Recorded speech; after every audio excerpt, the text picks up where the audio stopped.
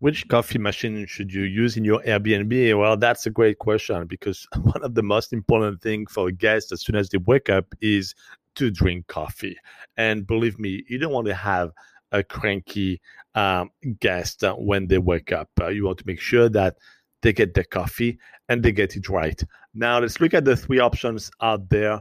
There is drip coffee, there is Keurig, and there is Nespresso. Which one should you use?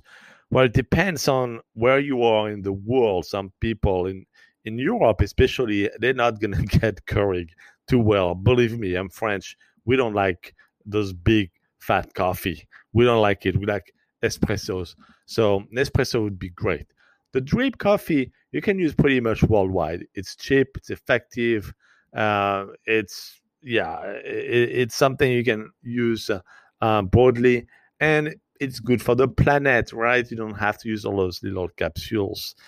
Um, in the US, it's debatable. You can see Nespresso as a premium type of coffee.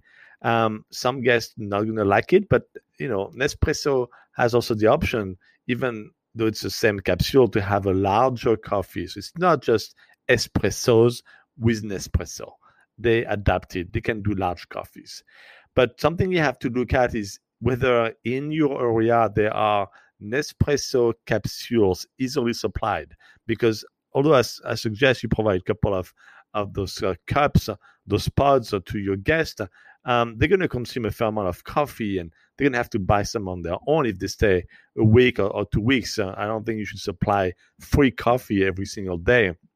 So they need to have a grocery store nearby that supply those. So that's a question you need to ask yourself. Is it easily accessible? And make sure you provide the link in their welcome message as to where they can, get these coffees. The Keurig in the US, particularly available everywhere, kind of a safe bet. But if you want to really upgrade your unit, I think Nespresso is better as long as the pods are easily accessible nearby.